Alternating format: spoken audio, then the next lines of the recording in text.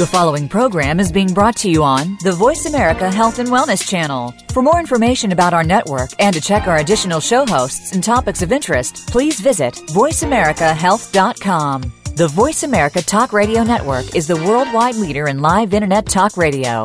Visit voiceamerica.com. The views and ideas expressed on the following program are strictly those of the host or guests and do not necessarily reflect the views and ideas held by the Voice America Talk Radio Network, its staff, and management.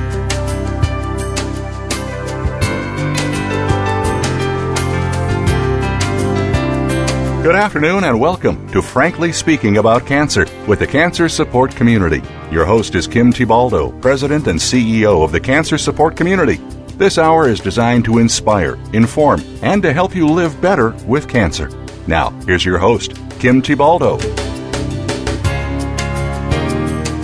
Welcome to Frankly Speaking About Cancer, an internet radio show that focuses on informing and inspiring people to live well with cancer.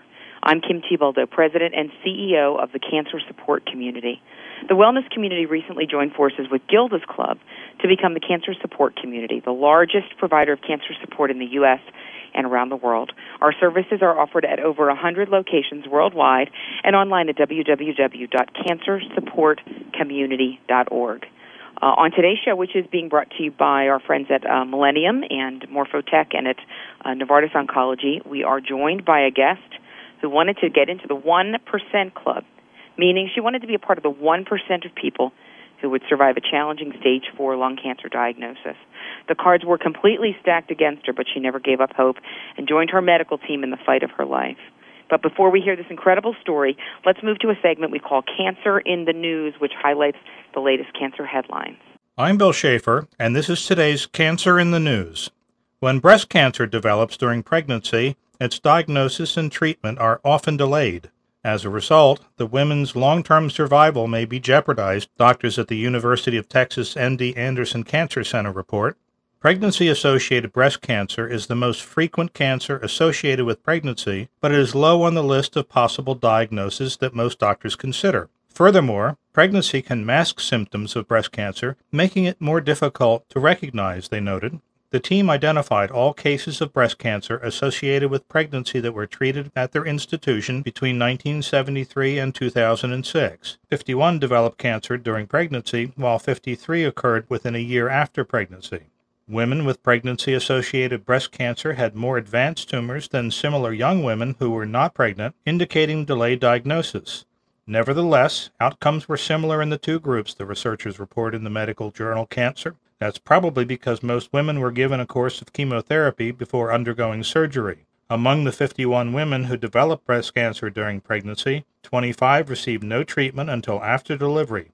There was a trend toward worse 10-year survival rates with deferred treatment compared with treatment during pregnancy. In addition to timely treatment, the research team also urges thorough diagnostic evaluation of breast symptoms that occur during pregnancy using ultrasound or, with proper shielding of the fetus, mammography. In other news, a test that looks for tumor cells in the blood may make doctors better able to check whether chemotherapy is helping a prostate cancer patient, researchers reported last week.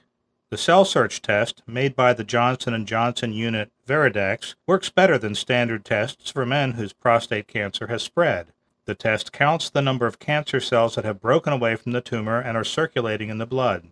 In a study involving 164 men, the researchers found that cell search helped them monitor the response to chemotherapy in patients who had prostate cancer that had spread and were not being helped by hormone therapy. They said it worked better than a standard test that looks at prostate-specific antigens, or PSA levels. It shows that the CTC, or circulating tumor cells count, can be used to help determine an individual's prognosis, particularly when the counts are high. It also helps in terms of understanding if the treatment is working. Once prostate cancer has advanced to the point that chemotherapy may be used at a late stage, unlike in many other cancers, doctors often struggle to determine how well the treatment is working, said John Neate of the Prostate Cancer Charity, a London-based advocacy group. Measuring circulating tumor cells seems to be more finely attuned to the effects of chemotherapy than previously thought. There are, therefore, circumstances when some men will benefit from further courses of chemotherapy treatment when at present they may not be offered. I'm Bill Schaefer, and that's today's Cancer in the News. It seems that everyone knows someone who's been diagnosed with cancer. This year alone, there will be 1.5 million new cases in the United States alone. But what if one of those cases is you? Suddenly, the only statistic you care about are your chances of survival. For one woman, her potential for survival was a mere 1% due to late-stage lung cancer. But through incredible medical technology and an unwavering spirit to live, she's here with us today to share her story and give hope to our listeners. I'm talking about Diana Lindsay, who is not only a cancer survivor, but a proud member of the 1% Club. Thanks for being here, Diana. I'm delighted. We are also joined by my friend and colleague, Dr. Mitch Goland, a psychologist and Senior Vice President of Research at the Cancer Support Community. Hello, Mitch. Hello, Kim. Diana, great to be with you today. Great to be with you, Mitch. So we've got a lot to talk about on the show and quite an amazing story. Diana, I'm going to start with you. Would you take us and our listeners back to the day that you were first diagnosed with cancer? Tell us about that. What was it like for you to hear those words, you have cancer? I don't think it's ever fun to hear those words, and I found out those words because I couldn't blow out the candles on my birthday cake. Hardly seems a significant enough thing to lead to such a significant milestone in my life. But I had one advantage at that moment, and that was it was not the first time I'd heard it. I had heard it 15 years before, and I had had colon cancer and had survived. So after the initial shock of the doctor giving me a call at 4 o'clock on a late Friday afternoon, after 5 minutes, my husband and I looked at each other and said, what do we need to do? And we had a week before we could actually get into the Seattle Cancer Care Alliance and really know what we were up against. And we spent that week extricating ourselves from the business we built up for 17 years. We invited all of our family, and we invited all of our friends to a love-in. To a what? A love-in. What's that, Diana? Well, that's what you do when you think you need to tell your friends that you have cancer and you can't face it. And you can't face individual conversations with them. You can't face phone calls. And I just had this idea that I would just stand for 2 hours at an open house. But because I sent out the email and called it the love-in, 150 people came wearing bell-bottoms and beads, and we sang and we danced for 6 hours. And at the end of it, I felt better. And I thought, here's the beginning of my healing plan. So you couldn't blow out the candles on your cake. So that took you where, to your primary care doctor? Tell us a little bit more about the path and about the diagnosis. Well, the path was that I had a history of sinus infections. I was a marketing consultant, and I traveled the world, and every plane I got on, I would come off of sick. And the doctor, I went to a sinus specialist, and he said, oh, yeah, you're in a world of hurt, and you need surgery. I resisted it. I finally said, uncle, and he sent me to my private GP for a pre-op. And she's the one that said, I'm not buying this for a sinus infection, walked me across the street, got an X-ray, called me back the next day for a CT. I've never smoked, so it wasn't anything anybody had on their radar. But that's what it turned out to be. And they told you you had stage 4 lung cancer. No, that was the interesting thing is they didn't tell me. She told me maybe it's stage 2, and I didn't find out till it was 4, till I was coming out of anesthesia in the biopsy room. Not really a good place to hear something like that. And so what did they say to you? This was the biopsy surgeon, and he goes, oh, yeah, it's stage 4, it's inoperable, and walks out the door. And I'm alone in a room, groggy, and come back to my family, who's just been told that the operation went as they planned. And I go, well, it's not really as we planned. Yeah. And because it was delivered so poorly, we not only killed the messenger, we didn't believe him. And it wasn't until we got to the Seattle Cancer Care Alliance that we really found out that it had gone all the way across my left lung, through my lymph nodes, into my right, and into my brain. And that's when we knew we were in a world of hurt. And when was that, Diana? How long ago was that? That was April in 2006, 4 years ago. And what did they, at that time, Did they give you a prognosis? Did they tell you how much time you had to live? Did they? I mean, it seems like a pretty grim piece of information. A very grim piece of information. The doctor said that there was nothing he could do. That his estimate was a year. My GP happily didn't tell me, but when she went to the chart, she thought it was 3 months. And a radiation oncologist I met further on in the story said when he looked at my initial scans, he would have given me 4. So, I was given palliative care, and that's the moment you feel like you're falling, and you'll never get up off that road, that cancer road. Yeah. So, Mitch, Diana's story is pretty incredible, and I think folks need to know pretty unusual for the diagnosis that she was given. But Mitch, talk to our folks a little bit about. I mean, it's got to be one of the worst things you could ever be told. You number one, that you have cancer, but number two, now that you have some form of advanced cancer. How does kind of has to hit somebody in the face? How do you even begin to process it? How do you begin to deal with it at that moment that you're told? Well, just building, Kim, it's a great question, and Diana, your story and the experiences you're describing are both profound and moving and all too familiar. One of the things, Kim, that in answer to your question, one of the things that Diana shared was how she created a love-in, and that's completely linked to emotional reframing. Yeah. From her experience, she was able to find a way to make it meaningful and valuable and hopeful and supportive and loving. And so many folks who are faced with such a grim, really, prognosis experience that falling feeling. And a falling feeling. That falling feeling, like you're falling off the edge of the earth in free fall. And it just seemed like where we were leading to was how Diana made some decisions on how she would cope with that free-falling feeling. And it looks like, Diana, maybe you can share more, how you really incorporated friends and family, and particularly your husband, in addressing those feelings would really be meaningful to our listeners. Yeah. Well, there were a few things that happened right at the beginning. My husband is my soulmate, and he is as shocked as I am. There are 11 people of us stuffed into this doctor's office. We hold the record at the Seattle Cancer Care Alliance for most stuffed in a room. And, there's a plaque on the wall. It is in my chart. You took the love in everywhere you went, huh? Yeah. And like a mobile.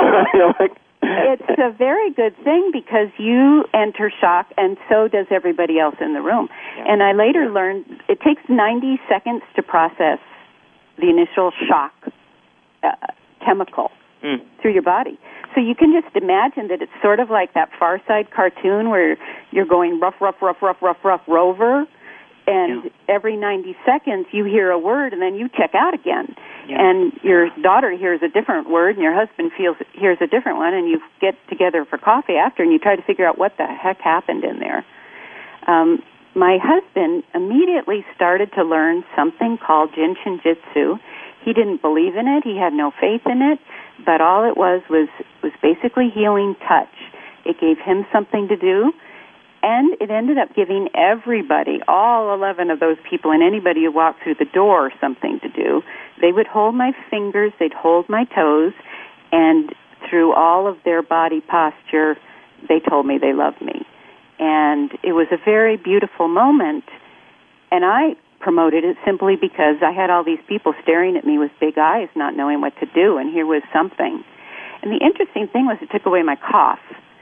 So we got a result from that. And then my other children came, and they hadn't been faced with that shock. Yeah. And they came bearing books, and it was Andrew Weil, Spontaneous Healing, Larry Dossey's The Extraordinary Power of Ordinary Things. And I finally came to the realization that it was worth hoping. It was worth trying. There wasn't any overt sign that I would be successful, but it was worth the journey. I had a 9-month-old granddaughter, and she was all I needed. All you needed. This is Kim Thibodeau. This is Frankly Speaking About Cancer. Today we're talking about beating the odds. We're talking to Diana Lindsay, who was told in 2006 that she pretty much had a few months to live with stage 4 lung cancer, and here she is with us today in 2010 talking about her story, talking about how she has battled cancer over these years and come out on the other side. We're going to take a quick break, and we will be right back.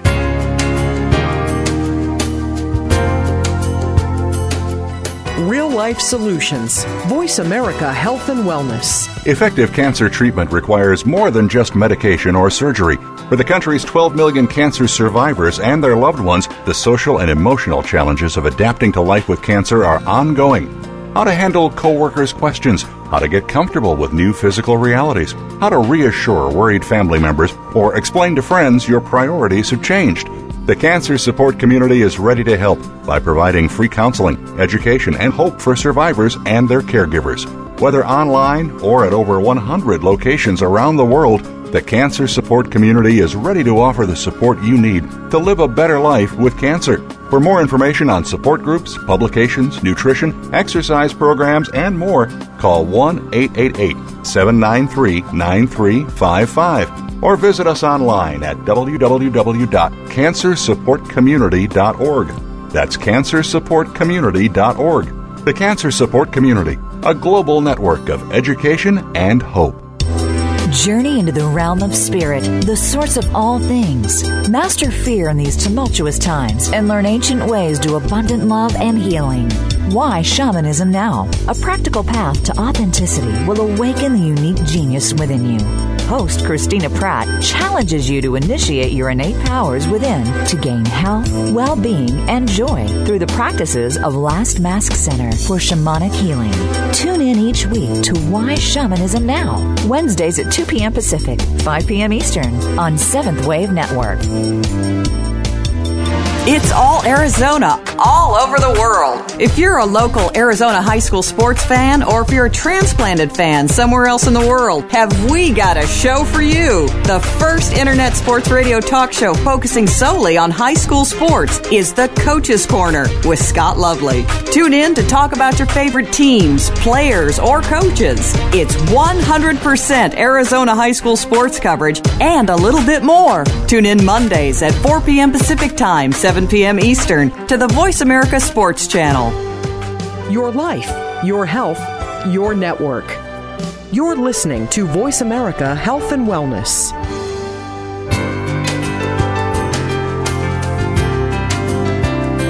You're listening to Frankly Speaking About Cancer with the Cancer Support Community, an inspirational program offering the resources you need to live a better life with cancer. Now here's your host, Kim Thibodeau, President and CEO of the Cancer Support Community. Welcome back to Frankly Speaking About Cancer. On today's show, we're here with Diana Lindsay, a cancer survivor who truly beat the odds, and Dr. Mitch Golan, Senior Vice President of Research at the Cancer Support Community. We've just heard why emotional support and being in touch with family and having a good network is so important to go along with your medical treatment for cancer. But there are some specific things that people can do to become more involved in the recovery process. Diana, you talked about this wonderful love in being surrounded by friends and family and having this wonderful network of folks who are going to support you.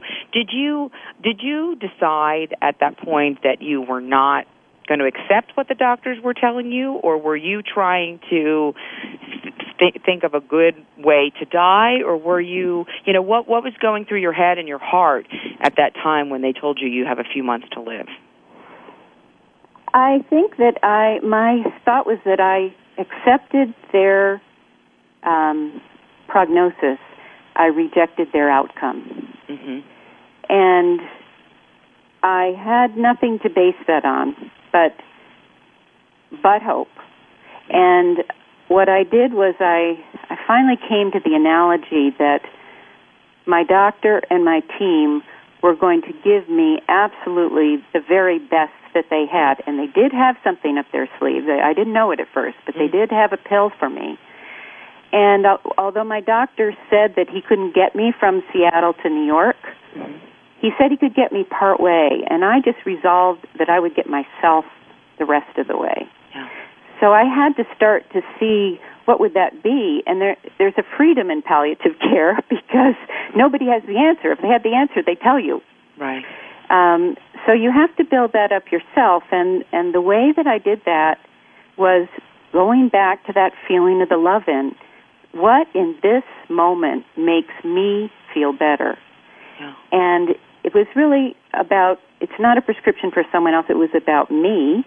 Yeah. What drives me, what are my strengths, and I focused on those. What are my strengths? If you're going to go into battle, bring your best forces. Yeah. And I started to say, in this moment, what's available to me? And in this moment, there was not only that wonderful outside support, that very, very beginning inklings that there might be some kind of external connection and forces that I could tap, but I also started to learn how to get in touch with my body and talk to myself and myself.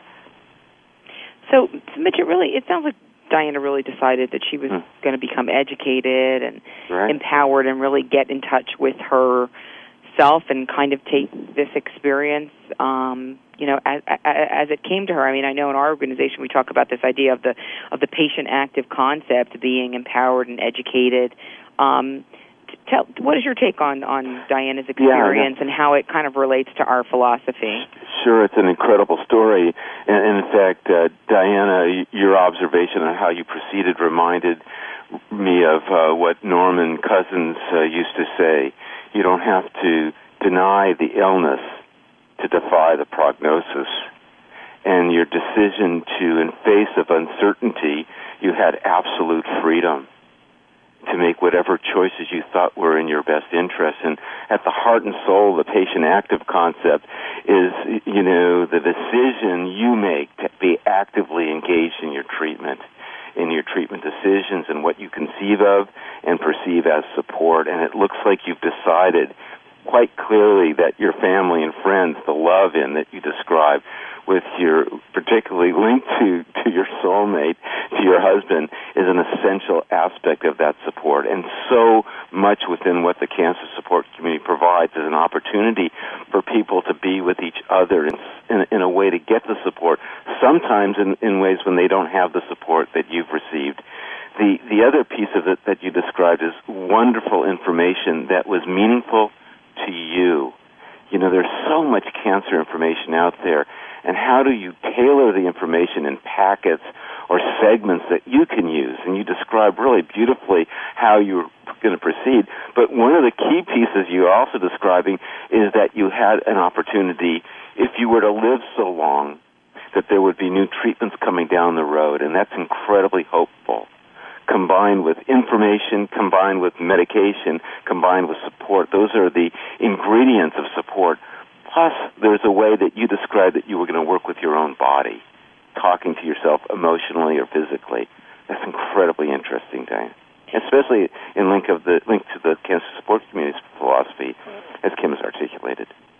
So, Diana, did you, in addition to kind of friends and folks around you and deciding you were going to really be in touch with yourself through this process, did you seek any kind of outside support? Did you go to support groups or any programs that were external, any exercise programs, any mind-body programs that you found to be helpful? I actually didn't at first. Mm-hmm. I had such a wide network right around me.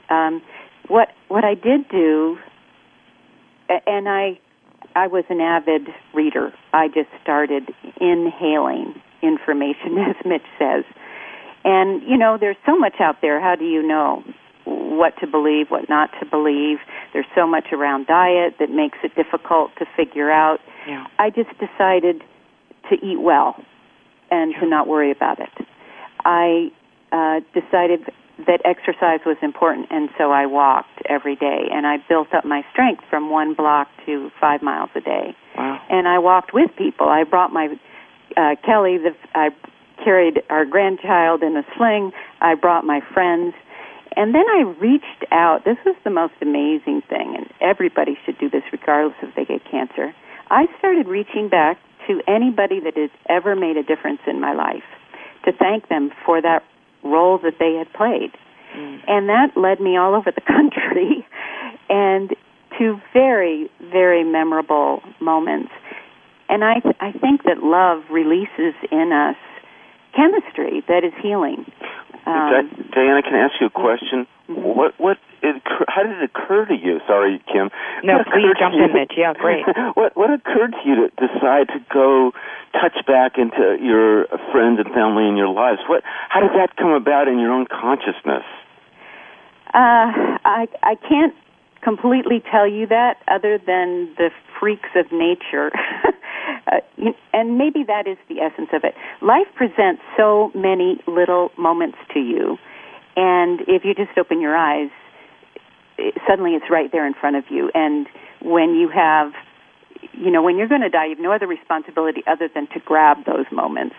So I had one friend get in touch with me who I hadn't seen since college a month before diagnosis. And it was just really wonderful to be back in touch with that friend. And I just remembered that feeling. And I remembered that felt good. And if it felt good once, well, it could feel good again. Wow. So I did that. And the first time I had cancer, I did a similar thing in that I thought, who do I need to forgive? And I called him up. Who do I need to ask forgiveness of? And I wrote that letter. And who do I need to thank? And it was 2 high school teachers I hadn't thanked for the role they'd played in my life. So that had been very meaningful back then, and I thought, well, this time I could do better. So, Diana, just listening to you, you're describing a meaning-based decision-making, and that brought to you emotions, or emotional fulfillment, or well-being, or happiness. Yes, that's a very fascinating thing because you realize that the goal really, frankly, isn't the cure anymore. The goal is how you feel today and well-being.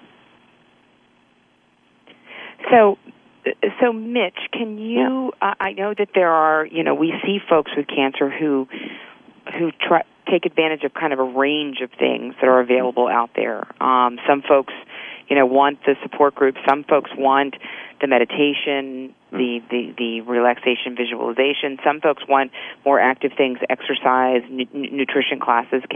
We've got just a couple minutes until our break, but can you just talk a little bit, Mitch, about some of the resources that are out there for folks to take advantage of? Yeah, exactly. Well said, Kim. There are just the things you're describing. At the heart and soul of the patient active concept is your active engagement in your health care, partnering with your physician. So the activities we're describing are all activities that there is an incredible amount of data to support their value. Diana's articulated at least 3 of them: nutrition, exercise, support. For many people, really being able to reduce their anxiety through meditation or relaxation exercises or even exercise itself is incredibly important. There are, again, the being able to use information that's incredibly valuable to you. One of the things that we provide at Cancer Support Communities is physician lectures. And the importance of the lecture is not just the information, but the opportunity to actually talk to your doctor. Being able to communicate appropriately and reasonably, have your questions asked and answered by your doctor is an incredibly important tool. So there are so many pieces of this to choose from, all of which that you are central and that you can make an active difference in not only the improvement in the quality of your life, but in the moment, the improvement in your quality of life that may have an impact long term. And so, Mitch, just quickly, how can somebody decide what might be right for them? I mean, maybe support group doesn't sound great to me, but something maybe a little more active or, might appeal to me. How can somebody kind of discover that in themselves? Kim, what we've learned in much of the research is that people who happen to have cancer, they've lived rich lives. And the ways that they have coped in the past can be very useful in the way that they cope today. And it's important for just to have a moment for people to think for themselves what's best for them. And typically, folks prefer to gather information. Mm-hmm. Typically, folks prefer to be with family and friends, really as Diana is describing, who they trust. Right. So those are some good starting points for folks. We're going to take a quick break here on Frankly Speaking About Cancer. We're talking about coping with cancer. We will be right back.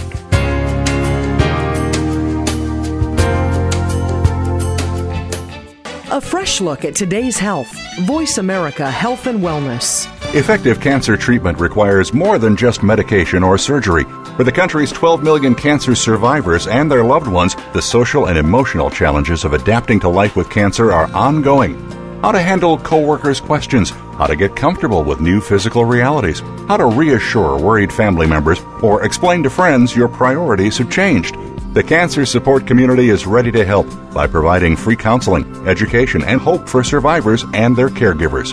Whether online or at over 100 locations around the world, the Cancer Support Community is ready to offer the support you need to live a better life with cancer. For more information on support groups, publications, nutrition, exercise programs, and more, call 1-888-793-9355 or visit us online at www.cancersupportcommunity.org. That's cancersupportcommunity.org. The Cancer Support Community, a global network of education and hope. What is whole person healing via body, via mind, and via spirit? It's a dedication to the widest selection of healing practices worldwide whenever possible. Hosted by Professor Rustum Roy, a noted materials scientist and the founder of Friends of Health, along with co-host Alison Rose Levy, a leading integrative health journalist and media initiative director for Friends of Health, who will be here each weekend with the most in-depth information about whole person healing from the world's leading practitioners, spokespersons, and major supporters for this viewpoint. Tune in every Saturday at noon Eastern, 9 a.m. Pacific on the Voice America Health and Wellness channel. You're listening to Voice America Health and Wellness.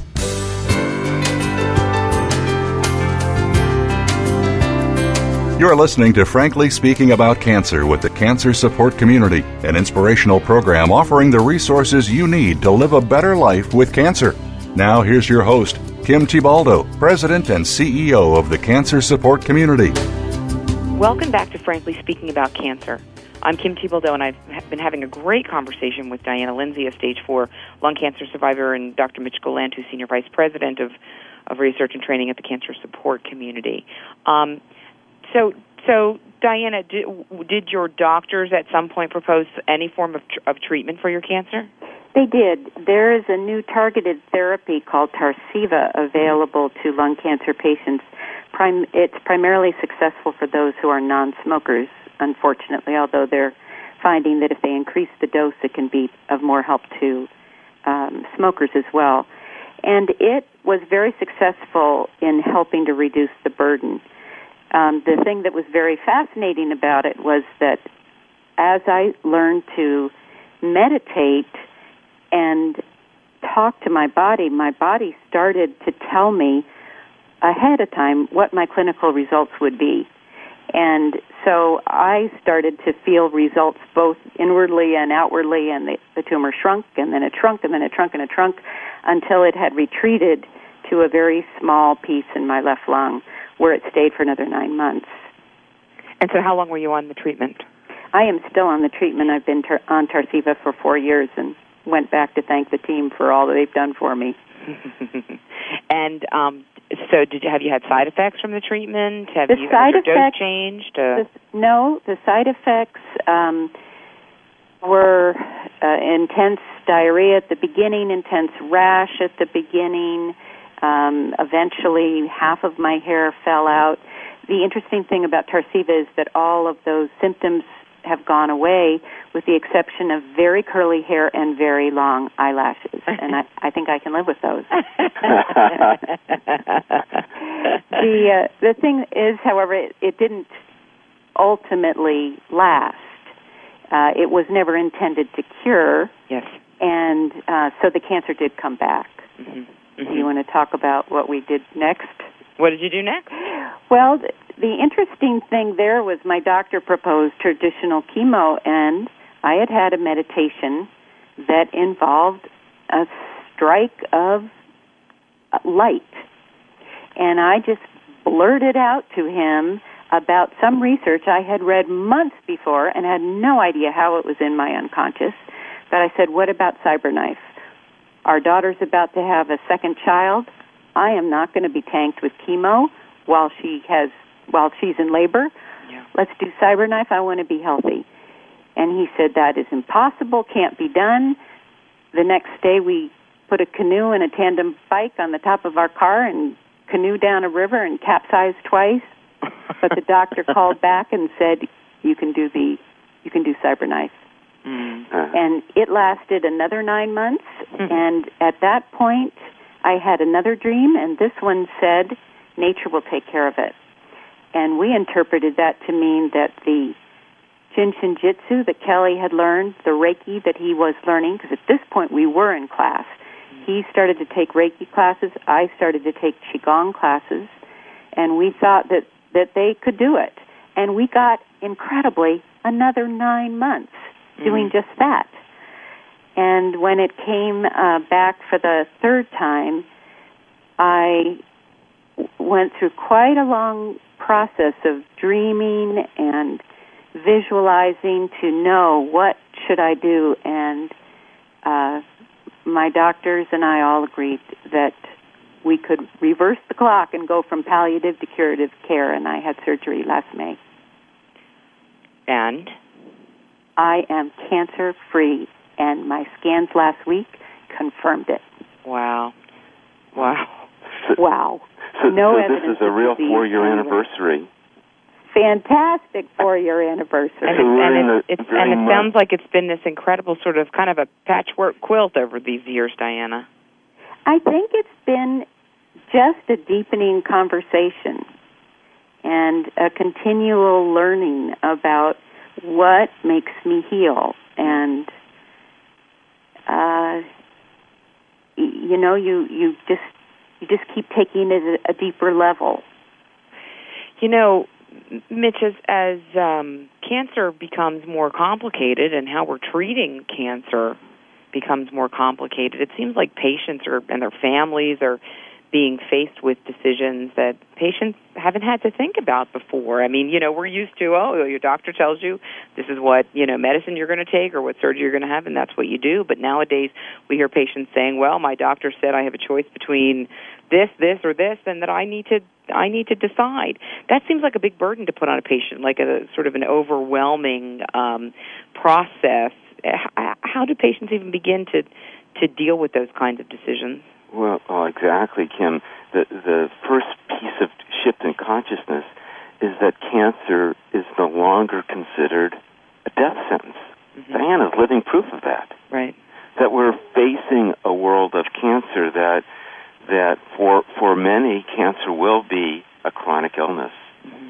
And that requires a paradigm shift, as Diana described, going from one form of palliative treatment to finally curative treatment, all in the span of living long enough and in the span of 4 years. Yeah. And so that conversation itself shifts decision-making from very, very narrow bands of options to perhaps incredibly wide range of options. It takes us back to the ability for patients, families, to be able to ask questions of their doctors that are meaningful to them. And there's lots of research being conducted on the value of helping patients and families talk to their doctor about the questions that are important to them. In fact, there are better outcomes as a result of that. People who actually are able to ask their doctor questions, and that underscores some of the important programs that we have at the Cancer Support Community and other organizations that are linked to communicating better with your doctor, programs that are designed to help you problem solve, make decisions that are right for you, all of which lead to a plan that you are actively engaged in. You know, the patient active concept began in 1982, Kim, and I know you know this. And today, nearly 28 years later, the idea of the activated patient, that you are at the center in many ways, along with your healthcare team, is an incredibly powerful moment in the history of treatment of cancer. And the emotional effects are incredibly important because obviously your mood, anxiety, or depression, untreated, impacts your openness and clarity of making decisions with family and friends. Yeah. Diana, tell us a little bit more. So you were faced with, these different decisions at different points along the way. Tell us more about your husband. Tell us more about your children. How you involved your family in these discussions and in this decision making throughout.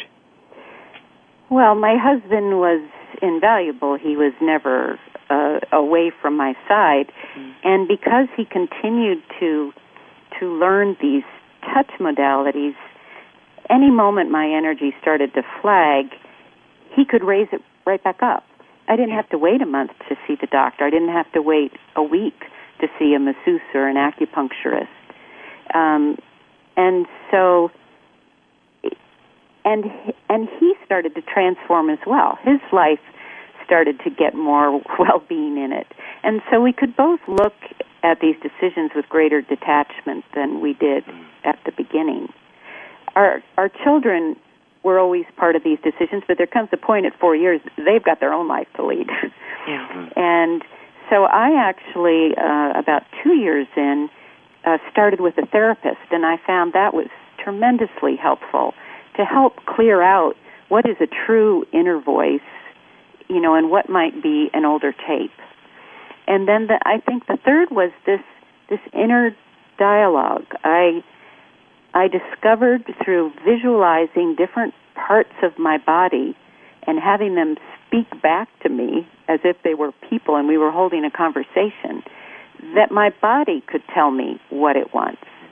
And here's the funny image. The way it told me that it was time for surgery was I'm sitting in this beautiful part of my healing glen, which is a lovely place to go to in meditation.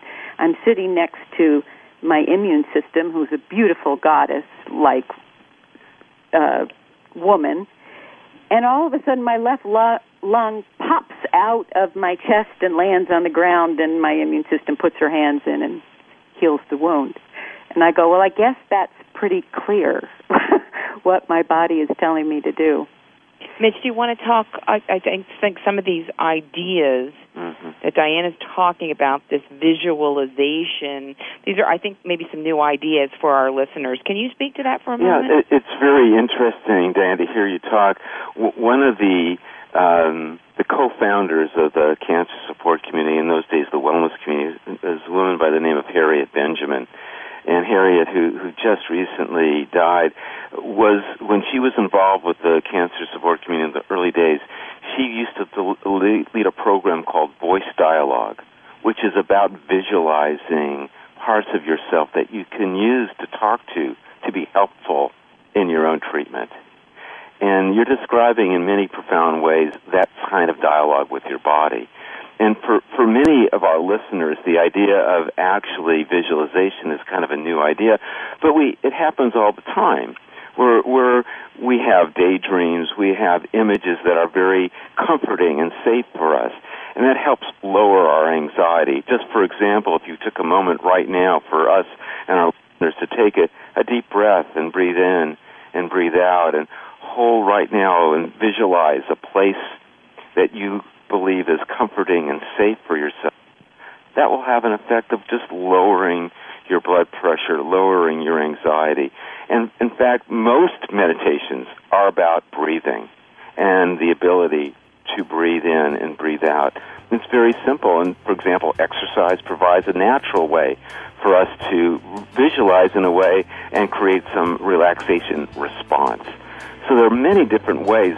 You've described some really interesting ones, and there are very easy ones for lots of other folks to use as well. To take some of those things on, This is Frankly Speaking About Cancer. I'm your host, Kim Thiboldeaux. We're talking about many of the different methods and techniques to cope with cancer.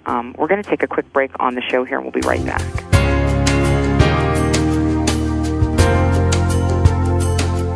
Opinions, options, answers. Voice America Health and Wellness. Effective cancer treatment requires more than just medication or surgery.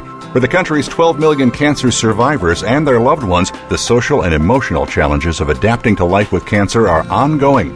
How to handle coworkers' questions, how to get comfortable with new physical realities, how to reassure worried family members, or explain to friends your priorities have changed.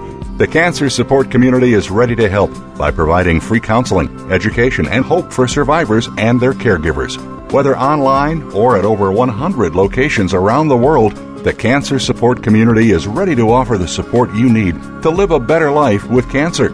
For more information on support groups, publications, nutrition, exercise programs, and more, call 1-888-793-9355 or visit us online at www.cancersupportcommunity.org. That's cancersupportcommunity.org. The Cancer Support Community, a global network of education and hope. Step into the doorway to conscious choice, greater health, and well-being. Attain the balance that you've been seeking. Tune in and turn on 1111 Talk Radio. Feed the mind. Embrace positively. Release the tension. Step out of fear. Host Simran Singh will help you broaden your mind and open your heart toward a greater understanding of how to take charge of your life. 1111 Talk Radio is here every Thursday at 7 p.m. Eastern Time, 4 p.m. Pacific Time on 7th Wave Network. 1111 Talk Radio, because shift happens. Opinions, options, answers. You're listening to Voice America Health and Wellness.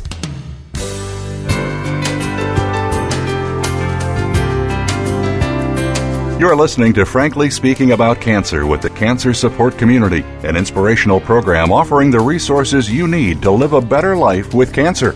Now here's your host, Kim Thiboldeaux, President and CEO of the Cancer Support Community.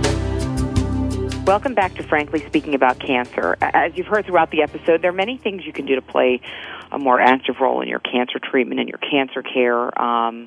Here on the show today, we have Dr. Mitch Gallant, Senior Vice President of Research at the Cancer Support Community, and Diana Lindsay, a cancer survivor who had a 1% chance to live after being diagnosed with stage 4 lung cancer in 2006. Here she is with us today telling her amazing story. We know that for you, Diana, it wasn't easy getting where you are today, and you've talked about some of the different techniques that you engage to help cope with cancer, help battle cancer, help work your way through the process. Mitch, at the end of the last segment, we were talking a little bit about some of the ways that some of those interesting techniques that people can engage and utilize to manage cancer. You said there's a lot that's important around breathing and meditation. Can you just maybe recap a couple of those things that people can do to help manage that incredible anxiety? Yes, exactly. You know, in face of uncertainty, one of the techniques that has been really successful is trying to trigger what's called the relaxation response, which is the body's own ability to calm itself in moments of distress. And the relaxation response is triggered just by the act of breathing in and breathing out. It has an effect at two levels. One, the breathing in has a calming effect on the nerve endings that go directly to the brain and the anxiety centers. But it also creates oxygen in the cells, which are really important for them to be able to release the toxins that get stored in the body. When we're anxious, can we hold our breaths? Yeah. Yeah. And it's just an incredibly important moment to think about breathing. And there are ways, that folks have naturally go about triggering that relaxation response. Some of it is just exercise, going for walks. It begins the the normal rhythm of breathing in and breathing out. So you get the benefit physiologically of exercise, toning, but you also get this incredible response internally, which is the lowering of anxiety. And we all heard about the impact of exercise on endorphins. That's what we're talking about here. The endorphins are those chemicals that actually trigger or release anxiety. And, frankly, support is another way of lowering anxiety. Just talking to others about your feelings and having them nod or listen is incredibly anxiety-reducing and is very helpful in lowering anxiety, improving mood, feeling connected, less alone. And in fact, Diana describes so many different methods. Just think about her relationship with Kelly for a moment, and frankly, support groups provide that kind of support. If you don't really have it with a loved one or you live alone, I think Diana is blessed with that kind of connection. And there are ways of getting that connection that are also anxiety reducing, and that are also part of that mind-body connection. Yeah. Diana, why have you chosen to talk so openly about your own cancer experience? What do you hope that people will gain from hearing your story? When I was first diagnosed, my niece walked in the room and said, I have a friend whose mother had stage 4 lung cancer and it went into remission. It was one sentence. I don't know who the friend was. I don't know who the mother was. I don't know whether she made it or she didn't make it, but that one sentence turned the tide for me.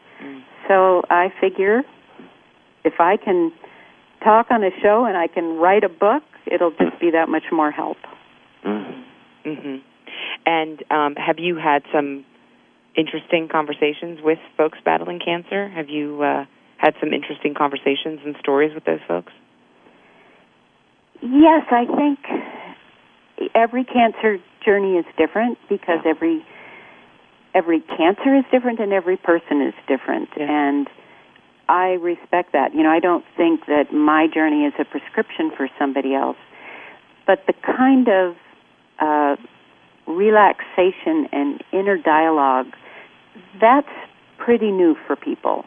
And that seems to be something that people really get benefit from. Yeah. Cancer patients are faced with interminable numbers of minutes in the dark of night, and you have to get through them. Yeah. And one way that I did that was through this visualization, and another way, like the breathing that Mitch talked about, was to simply envision a ball of healing, warm, loving energy that moves up your back slowly, over your head, and down your front in just this very loving, gentle loop. And that was one thing that I did often, and I've helped some other people find that place within themselves. Yeah. Diane, when you talk, you notice how your voice tone gets softer and more, rounded, if you will. It's relaxing just hearing you say those words. And in so many of the programs of the Cancer Support Community, they're geared to trigger that kind of feeling, to bring yourself in your particular visualization. It brings us right into the present moment. And for most of us, the relaxation response that's triggered is by letting in that for this very moment, we're okay. The next moment may change, but for this moment, we're okay. And hearing your visualization and the tone of your voice is incredibly comforting. And that's a critical piece of what goes on in many support programs. You guys were unfortunately moving to the end of the show. I feel like we could stay on for a long time. Oh, my God, Kim, it's too short. Having this conversation. I know. But I just want to ask both of you quickly, and I'm going to start with you, Diana, if you could give, kind of a piece of advice to our listeners, something that they should know or think about when they're diagnosed with cancer. What would that be, Diana? What would you tell them listening today? I think I'd tell them two things. One, that the known world of your doctor is not your known world. That we tend to put so much stock in that prognosis and in the limited medicine cabinet that's available to us, and we create that wall around ourselves and think we have to live there, but we don't. And what is available to us to heal our souls and our spirit and our lives is immeasurable. And that is what we can spend our time doing. And that's all anybody can spend their time doing. There's no guarantee for any of us that we will wake up tomorrow. Yeah. So we can feel better today, and we can find love, and we can find joy. And the very process of that is an astonishing gift, and one where every day counts. Beautifully said. Beautifully said, Diana. Mitch, from your perspective, you've been working with cancer patients for 25 years. Just a quick tip before we wrap up here. Well, truthfully, Kim, they're probably more interested in Diane's perspective than mine, really but what touches me about what Diane is saying is that you're not alone. That there are programs and services and family and friends who want to join with you as you fight for recovery, whatever you define that to be. And we're all here to do that together.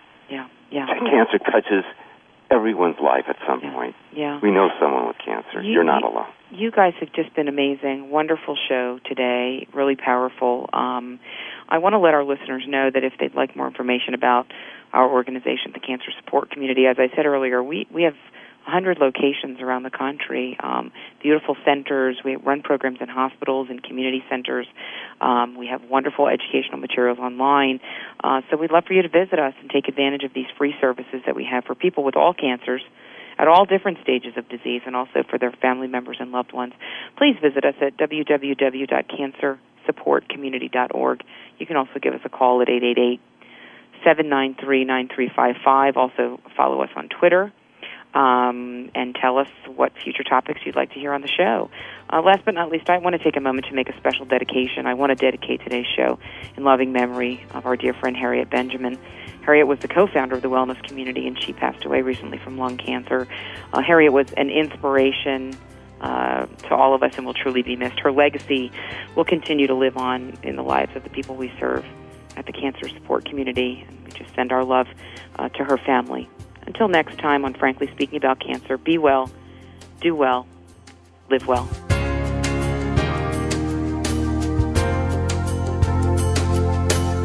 Thank you for joining us for Frankly Speaking About Cancer with your host, Kim Thibaldo. We're here for you every Tuesday afternoon at 1 p.m. Pacific Time and 4 p.m. Eastern Time on the Voice America Health and Wellness Network. In the meantime, stay connected online at cancersupportcommunity.org. That's cancersupportcommunity.org.